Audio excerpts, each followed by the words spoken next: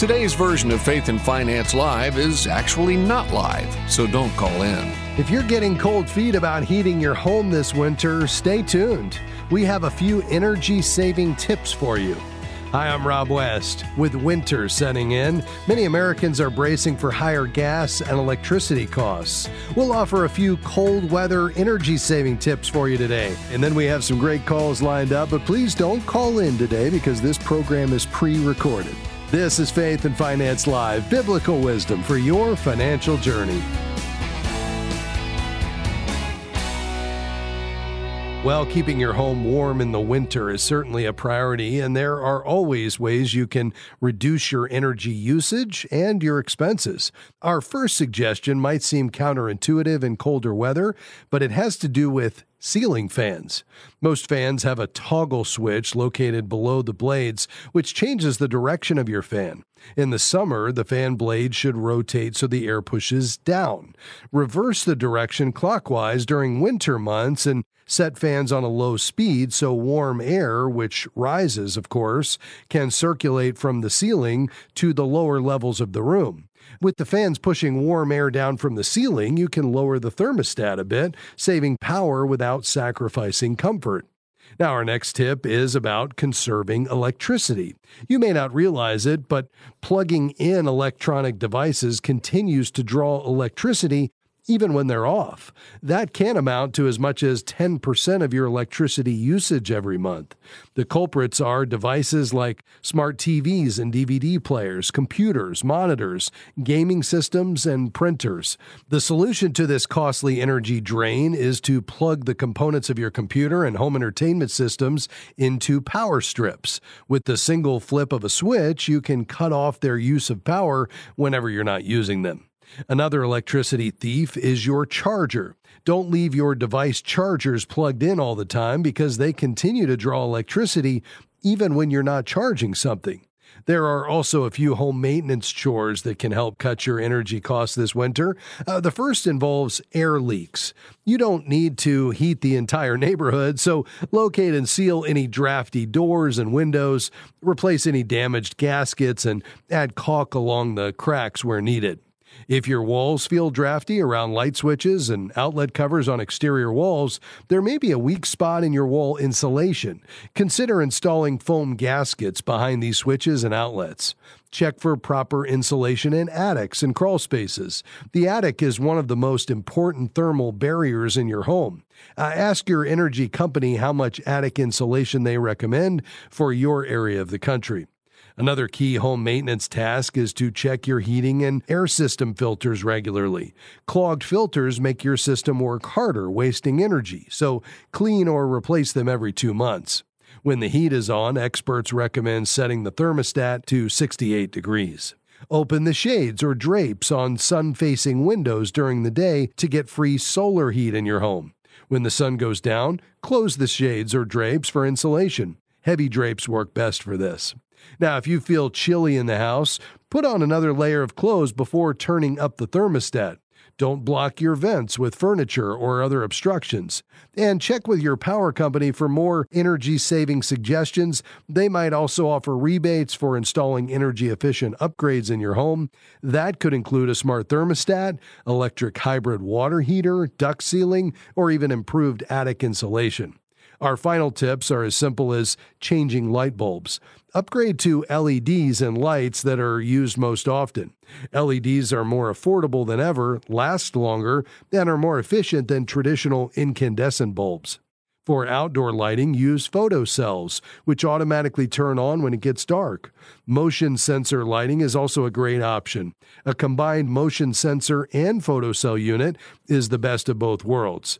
Now, this might seem obvious, but don't forget to turn off the lights when you leave a room.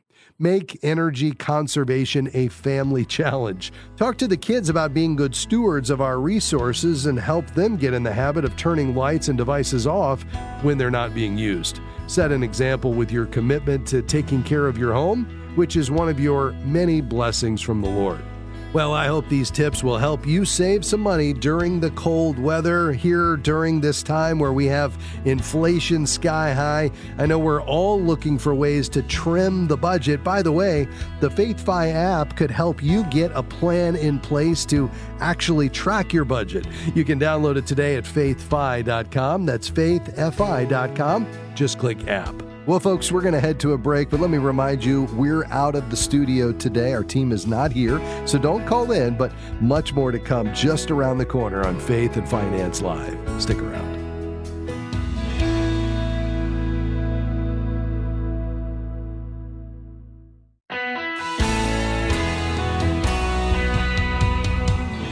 So glad to have you with us today on Faith and Finance Live. Our team is away today, so don't call in, but we lined up some great questions in advance, and we'll be going to those here in just a moment. Let me also remind you that the advice that I give each day on this program is general in nature. We offer principles and ideas that apply at a high level. They are not personalized, so that's why you should always seek professional financial advice. And if you'd like to find a professional who shares your values, we, of course, here at Faith and Finance Live recommend the Certified Kingdom Advisor designation.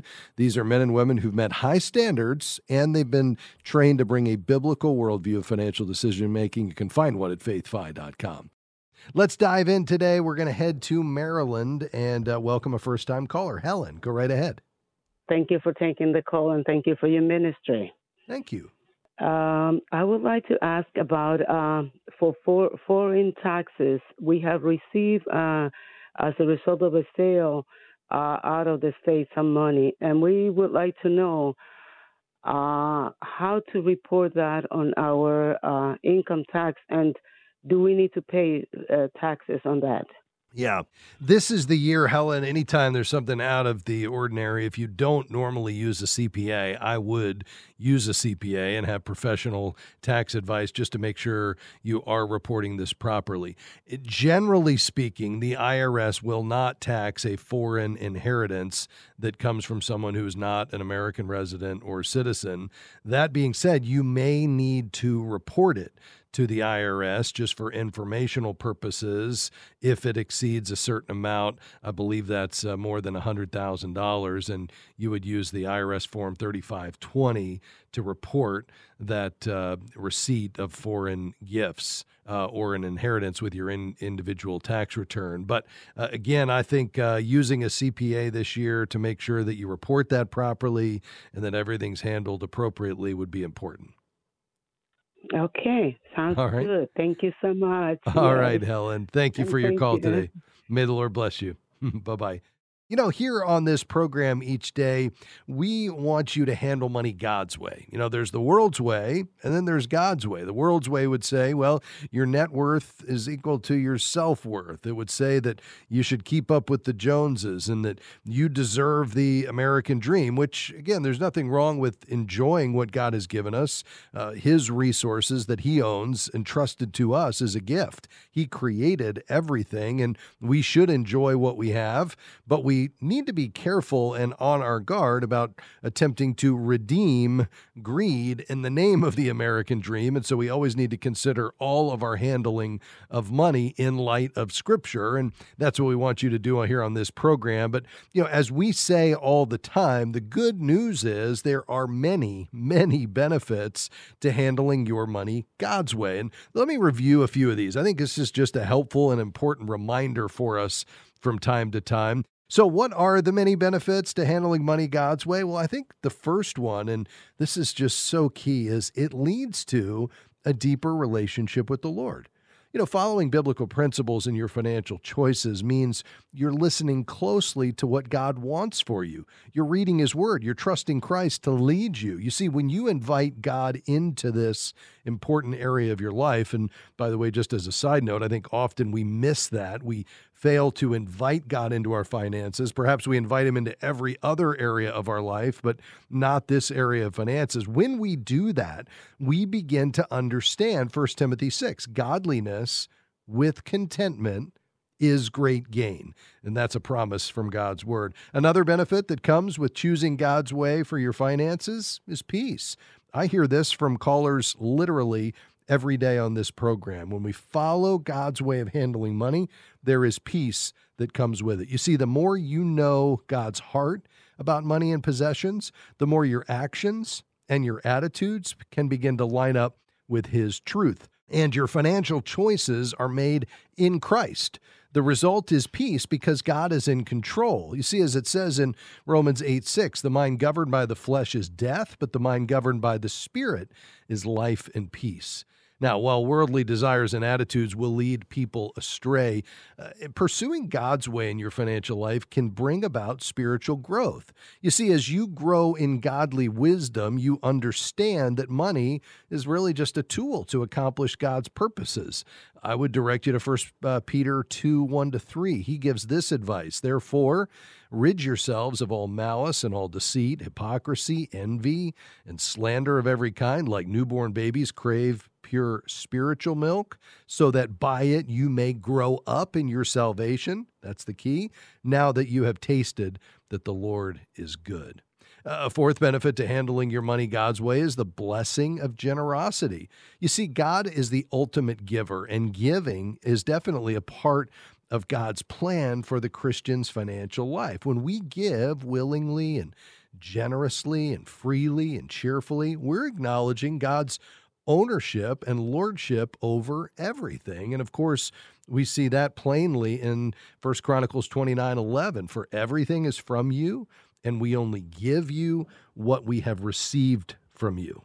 And then Jesus himself confirms the blessings of generosity when he said in Luke 6:38, give and you will receive. Your gift will return to you in full, pressed down, shaken together to make more room for more, running over and poured into your lap. The amount you give will determine the amount you give back. That's right out of God's word. Now, take note here that whatever you get back from your giving isn't just for you to accumulate, but for you to continue giving, and it may come not just in the form of financial means. This is not the prosperity gospel. God's not a cosmic ATM. We give freely because it's a privilege, and we want to be about His activity, but we do know that there is blessing that comes with that. There's immense joy.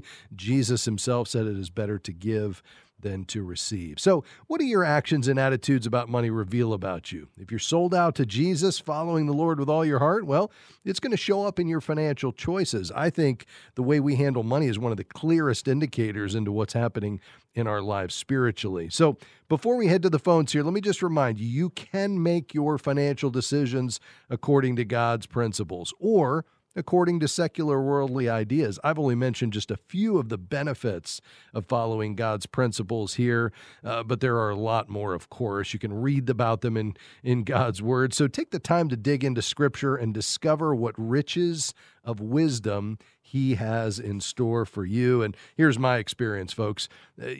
Our financial journey is one of the key ways God shapes our spiritual journey. So when we lean into this, we can experience all that God has for us. It doesn't mean you'll be without financial hardship. You will have difficulties, right? We live in a fallen world. There are going to be challenges, but we can trust God and we can hold His money loosely and we can use it as a blessing to enjoy and to give and to support the needs of others and to provide for our families. And when we do that, we, I believe, experience God's best. I hope that's an encouragement to you today. That's what we want to do on this program, is direct you back to God's Word and help you process through a biblical lens what it looks like to be that wise and faithful steward of all that God has entrusted to you. Before we head to our break, let me remind you, if you haven't downloaded the FaithFi app, we'd love for you to do that on our website. You can just head to faithfi.com. That's faithfi.com. Just click app, and what you'll find is what I believe to be the best money management tool out there, plus our broadcast archives and the FaithFi community, where stewards like you are posting questions every day and getting answers. Again, faithfi.com. Just click app to learn more. Now, just a reminder, we're not here today. Our team is away from the studio, so don't call in. But we had some great questions we lined up in advance, and they're coming just around the corner.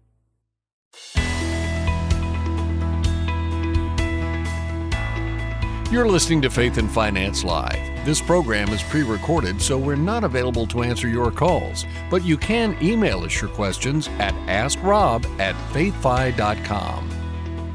Let's dive in. We're going to head to Alabama. Show. Thanks for calling. Go right ahead. Hello. So I just recently paid off all of my student loan debt.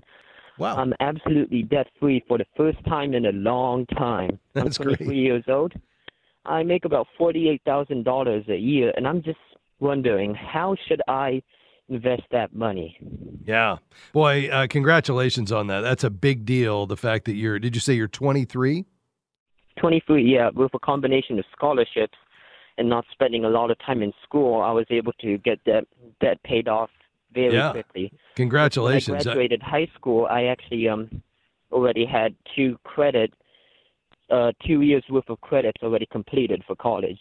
Well done, Show. That's incredible. Well, I bet that feels really good to have that kind of off of your back now. And as you said, you're working, and this is a great time for you to start thinking about what it means to live as a wise and faithful steward. First thing I want you to do is start to learn God's way of handling money. So when we're done here today, I want you to stay on the line. Robert's going to get your information, and we'll put a copy of Howard Dayton's book, Your Money Counts, in the mail to you. It'll just be our gift to you to get you started in the right direction and learning how to handle money God's way. I think the next thing for you to do is just establish that discipline of giving right up front through a systematic gift. That's between you and the Lord how much you give, but I would just start somewhere and set up an automatic gift every month as the Lord prospers you so that you can give back proportionately and cheerfully. Beyond that, I think the next step is for you to create what I call your emergency fund.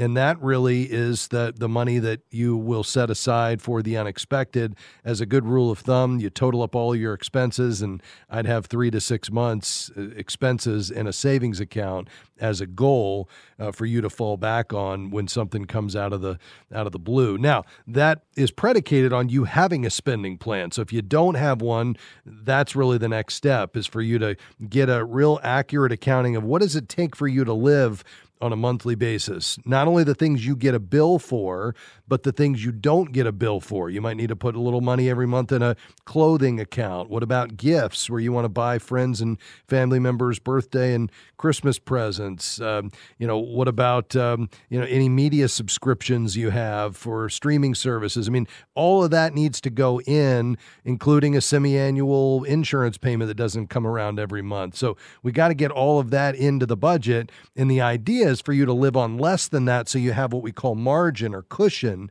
and that's what's going to be available to fund these longer-term goals, starting with that emergency fund. Beyond the emergency fund, I would look at what other short-term saving you need to do. So are you looking to buy a house? We might want to start putting a certain amount per month away for that. What about a car or replacing a car down the road? We'd like to eliminate any borrowing if possible, and maybe you start putting money every month into a savings account for that. Once you've identified those, then I think there's a great opportunity for you to begin to save for the long term. I mean, you've got time on your side.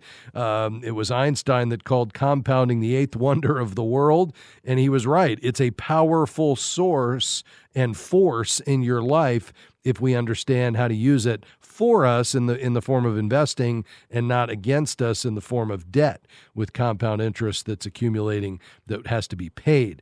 Let me ask you this, Show. Do you have a retirement plan available to you at work?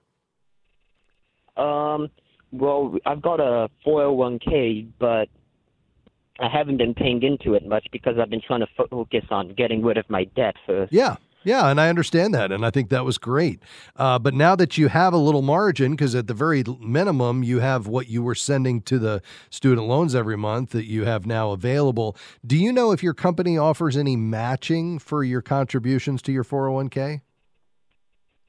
They offer matching, but that's a benefit for when you work 5 years at the company, I think. Okay. All right. I'd check into that just to be sure. There may be some matching now, and maybe it goes up, or it could be that it's all deferred until you reach that milestone of 5 years. So I'd check that out. If they are offering any matching, I would take full advantage of that, because that's free money.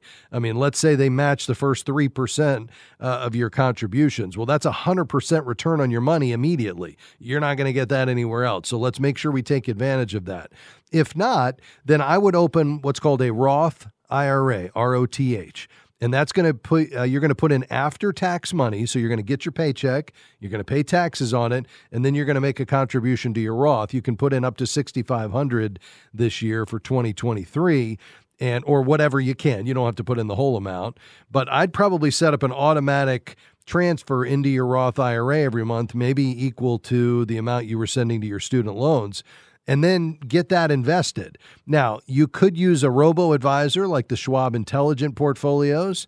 If you wanted to pick the mutual funds to go in there, maybe you pick from some of the faith-based investing mutual funds on our website at faithfi.com, because then you'd know that they're aligned with your values as a Christian. Or you could check out our friends at soundmindinvesting.org, and the Sound Mind Investing newsletter could help you make those investment selections as well. But I think the bottom line is I'd get that Roth open, and apart from any matching in your 401k, I'd start trying to get as much up to the limit into the Roth every year and get that invested, because you got a lot of time on your side. I mean, imagine if what you're putting in today compounds for the next 40 years plus. You're going to have quite a nest egg down the road. Yeah, I've been struggling with the fact that I've been looking for index funds that align with my beliefs, and S&P 500 index funds. I mean, they're great and all. They grow great, but I don't want to buy into something that I'm not 100% confident in supports the same things that I do. If that makes any sense. It does. Makes a lot of sense. And I love that at 23, you're thinking about this. And the good news, Show, is you can absolutely invest today in a way that aligns with your values, but it's not going to be through an index fund, because when you buy an index, you got to take all the funds unless you do something called direct indexing, but that's probably not available to you right as you're starting out. So here's what I would do. I'd head to our website, faithfi.com, faithfi.com, click on the show, and scroll down, and you'll see a list of all the faith-based investing fund families, Timothy and One Ascent and Eventide and Guidestone. And if you pick one of those funds to get started with, you'll know you're investing aligned with your values in that Roth. Much more to come just around the corner. Stick around.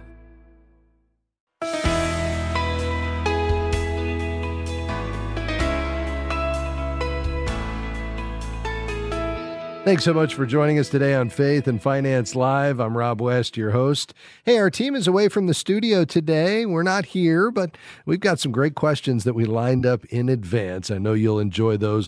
Folks, have you checked out recently our website at faithfi.com? If not, I'd encourage you to do that. You'll find our community there where you can post questions and comments, hear from others that are on the stewardship journey as well. You can also access our content and check out the FaithFi app. It's at faithfi.com. Let's head right back to the phones. Rose in Texas, thank you for your patience. Go ahead. Hello. I needed to know, when is it a good time to file bankruptcy? How do you know that you need to file it? What is the advantage of it? And what are you supposed to accomplish? Yes. And what's God's the biblical understanding of it? Yeah, I appreciate that, Rose. I mean, I think we need to try to avoid it at all costs. You won't find the word bankruptcy in the Bible. Filing bankruptcy is not a sin. The Bible is clear: the wicked borrows and does not repay. So we need to have an absolute commitment to repayment. But whether or not we take advantage of bankruptcy for legal protection as a part of that, prior to our desire to, and ultimately our ability to repay as we're able to, is just a modern legal mechanism that in some cases, it makes sense to employ, especially when it comes to a bankruptcy where you would reorganize the debt as opposed to trying to get it all discharged. We understand that things happen, and through a series of circumstances, maybe it's poor choices, maybe it's just unforeseen, life events, people can get into a situation where they don't actually have the ability to repay, and they can be forced into bankruptcy just for protection. But again, I don't think that's the issue. The question is your heart's desire to ultimately make good as you're able on your obligations and keep your commitments. And there's some wonderful examples, that I can think of over the last 100 years where godly men and women have repaid significant amounts of money as the Lord provided, even in bankruptcy, and even where it wasn't easy to pay it back because those that, had the debts that were discharged said, I don't even know if I can take this, but, there are ways to get that paid back. So I think that's the big idea. So the key for you here is to get some wise counsel, somebody who understands the counsel of Scripture, but who's also astute financially, who can help you navigate this, to really think through, where are you today? What are your income and expenses, your assets and liabilities? And are you able to, lean into your creditors and try to negotiate a payback that fits within your budget so that you can make progress toward these debts and keep them out of bankruptcy and default and, judgments that might come against you through a court? Or are you actually to a point where you do need to file bankruptcy, and then separate from that, you can think about trying to repay according to your ability? Do you have somebody that's walking alongside you to help you make these decisions? No, my adult children have asked me what I think about it. Yeah. And I just wanted to know what kind of advice to give them. Yeah. So I think the key idea here is that according to God's word, we have to keep our commitments. And the Bible is very clear, the wicked borrows and does not pay back. So we need to have at the core of our thinking in this area an absolute commitment to repayment. But the question is, how do we go about that? And we don't want to run from our creditors. We want to run to them. We want to open up dialogue. We want to try to work with them. We need to do our part in dialing back our lifestyle and cutting expenses wherever possible. And that's not just where it's convenient. We need to make the hard choices about cutting back so we can honor our commitments, because our integrity, our commitments, our ability to repay is all on the line. And it's a part of our witness as Christ followers. And so we need to have a commitment to repayment. And we can't see bankruptcy as a quick fix to get out from under it, or a quote unquote a clean start so I can just start over. No, we made a commitment to honor our obligations, and we need to do that. Now, if somebody is forced into bankruptcy, again, that's where I'm saying I don't think that's necessarily wrong, as long as the preeminent idea is I have an absolute commitment to repayment. So that would be the counsel that I would give them as you respond to this. Okay. All right. Well, thank you so much. Appreciate your help. All right, Rose. Listen, if it's credit card debt, have them reach out to our friends at ChristianCreditCounselors.org. They may be able to help them get started in getting these interest rates down, giving them some godly counsel, helping them get on a budget, and get these debts paid off once and for all. ChristianCreditCounselors.org may be a great resource for you. Thanks for calling today. Let's head to Oklahoma. Hi, Matthew. Go ahead, sir. All right, sir. Thank you so much for taking my call. I enjoy your show. I'll make it quick.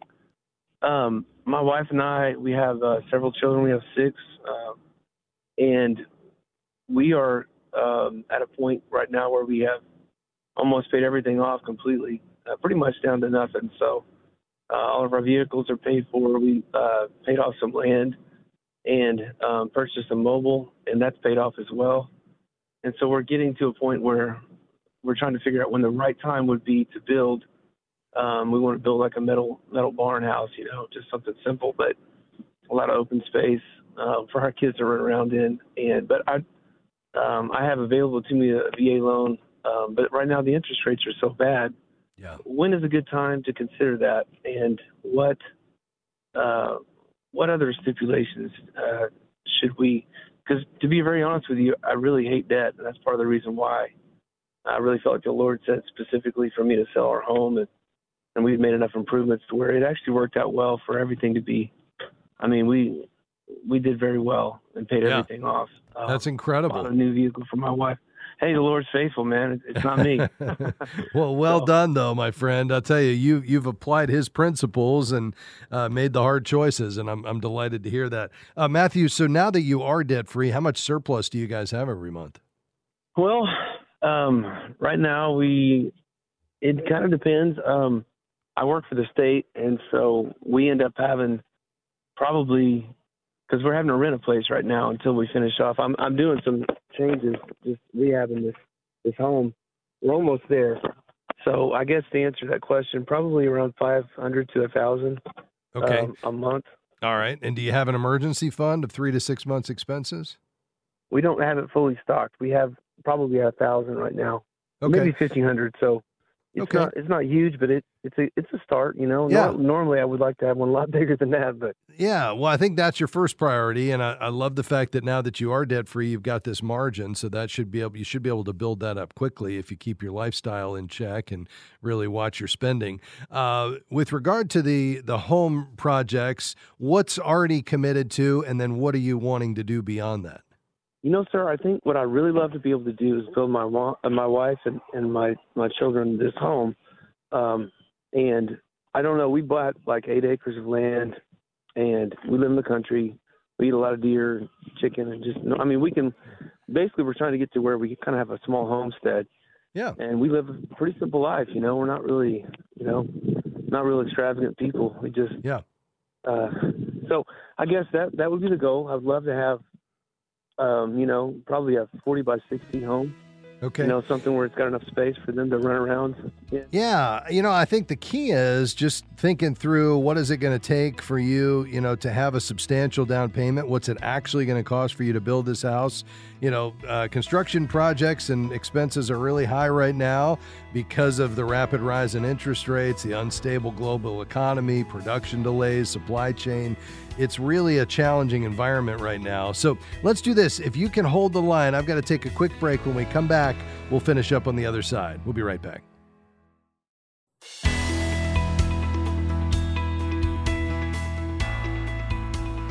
We're so glad you've joined us for Faith and Finance Live today. Here in our final segment, let me remind you not to call in because we're not live today, but we'd love for you to stick around and enjoy the rest of the program.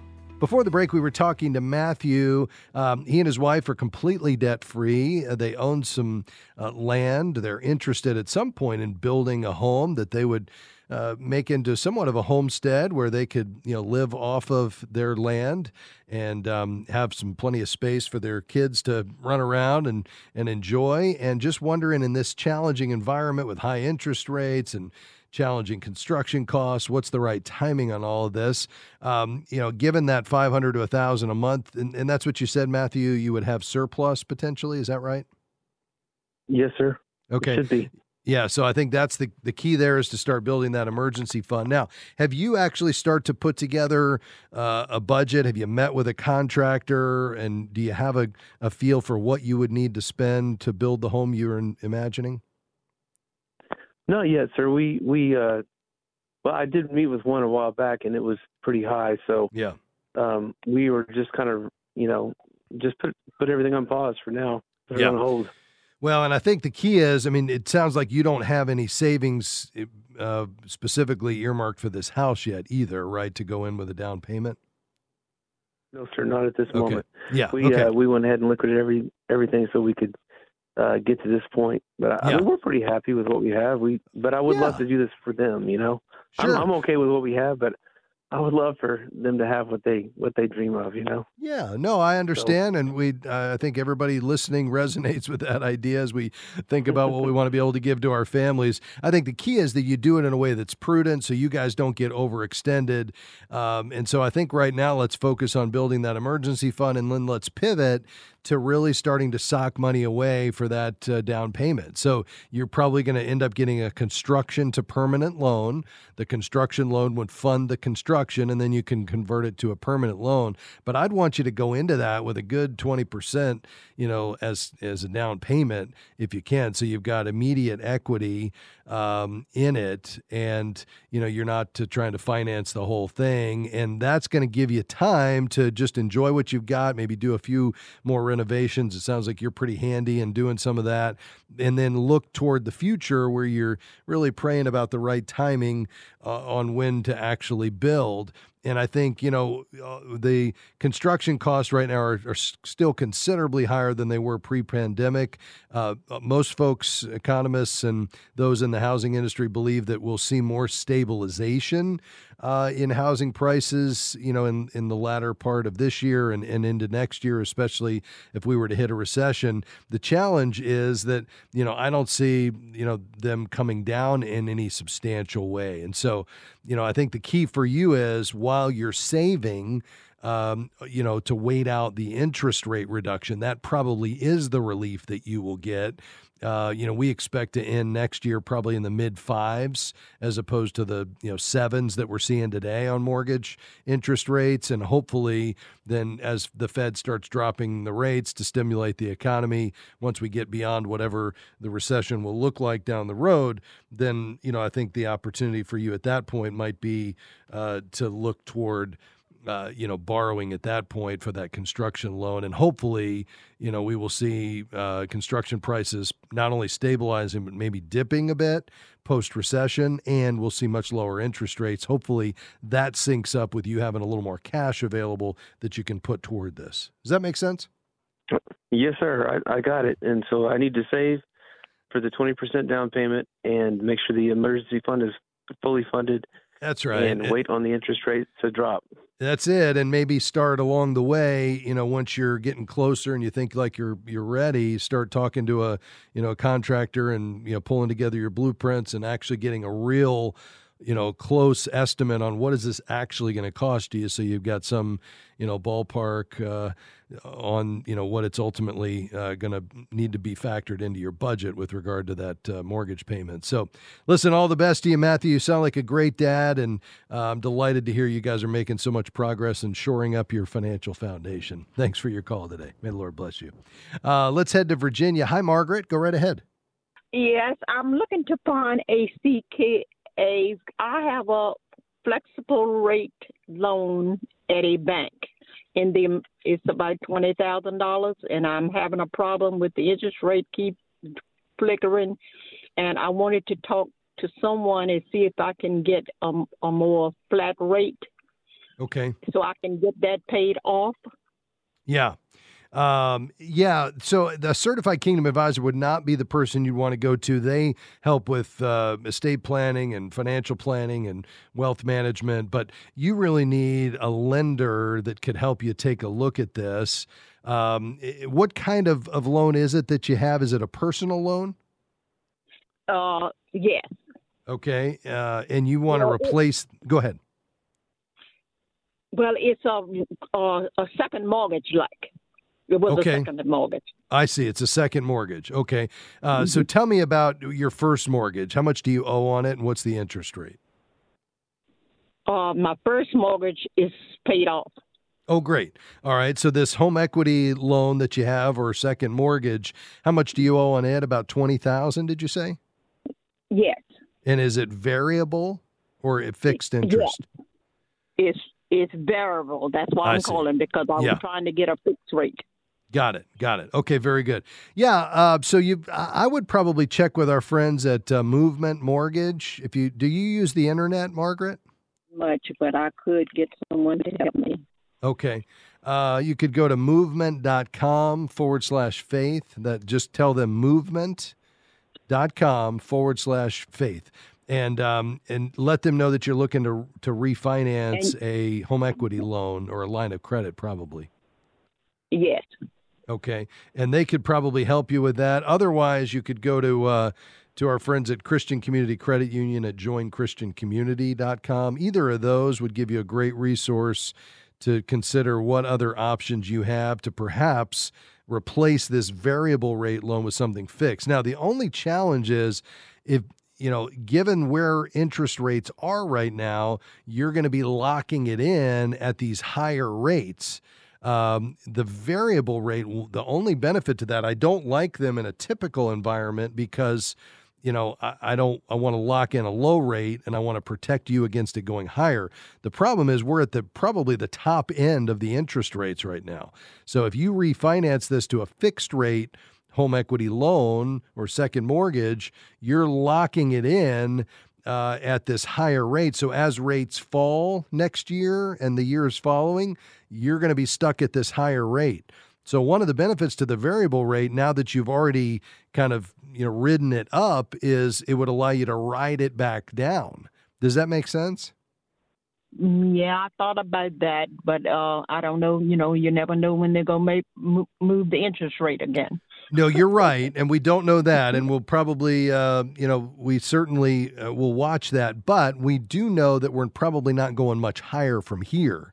And so even if it's not going to go down for a while, we know eventually they will come back down, and that variable rate is going to allow you to take advantage of those lower rates automatically whenever that happens. And I agree with you. We don't know when that will be. Okay. Thanks for your advice. Okay, Margaret. Wait a little longer. Okay, that sounds like a good plan. God bless you, and thanks for being on the program today. We appreciate it very much. Well, folks, we've covered a lot of ground today. We've tackled home construction and mortgages, and we've talked about investing and how you get started investing. And, what it all comes down to is it's actually quite simple. God owns it all. We're stewards. Money's a tool to accomplish his purposes. And one of the key ways he shapes our spiritual journey is through our financial journey. Now, why is that? Well, think about this. It's a tangible, perhaps the most tangible expression every day that you and I make or demonstrate that is evidence of what's important to us and where we place our value and our trust. And so the question we all have to ask ourselves, and this includes me, is what story does my money management, my spending say about what's truly most important to me? And maybe I need to take a step back and realize that the purpose of money is not to have more of it. The purpose of money, which is, by the way, a blessing, a gift from God, is to accomplish a set of goals, but those goals should be driven by our values. What's most important to us as believers? What does it look like to live with contentment and the joy of giving and answering the question, how much is enough, both for my lifestyle and my accumulation? What does that look like? And how can I be found faithful in obedience in trusting the Lord and handling his money wisely? And if I've made a mess of things in the past, that's okay. I can leave that at the foot of the cross and start from here forward to make the hard decisions, to live within my means and avoid debt wherever possible and have some margin or some cushion in my financial life and set long-term goals, because I know the longer term the perspective, the better the decision I'm going to make today. And then ultimately to give generously, because giving breaks the grip of money over my life. That's the goal here, folks, and that's what we want to help you do in an encouraging and hopeful way on this program. In fact, we hear from many of you with testimonies about how God is using this ministry to do just that. Let's listen to one of those now. I just want to first share with you and your listeners that I, as a single woman and then married, have followed all the principles that you have taught, and with Larry Burkett's teachings about God's principles on economics. And I'm just letting your listeners know, you do what's been preaching the truth, and God will move you mightily. There's nothing greater to be free from working in the world system and able now to serve completely with God and give his money back into his kingdom. That's the power of the Lord at work as you apply his wisdom, not mine, not anyone else's, the Lord's wisdom to your financial life. And here's my experience, folks. When you do that, it's one of the key ways God shapes your spiritual journey in your financial journey. If you'd like to support this work, you can do that online at faithfi.com. Just click give. That's faithfi.com. Just click give. Faith and Finance Live is a partnership between Moody Radio and Faith Fi. Thanks to my team today. Couldn't do it without them. We'll see you next time. Bye-bye.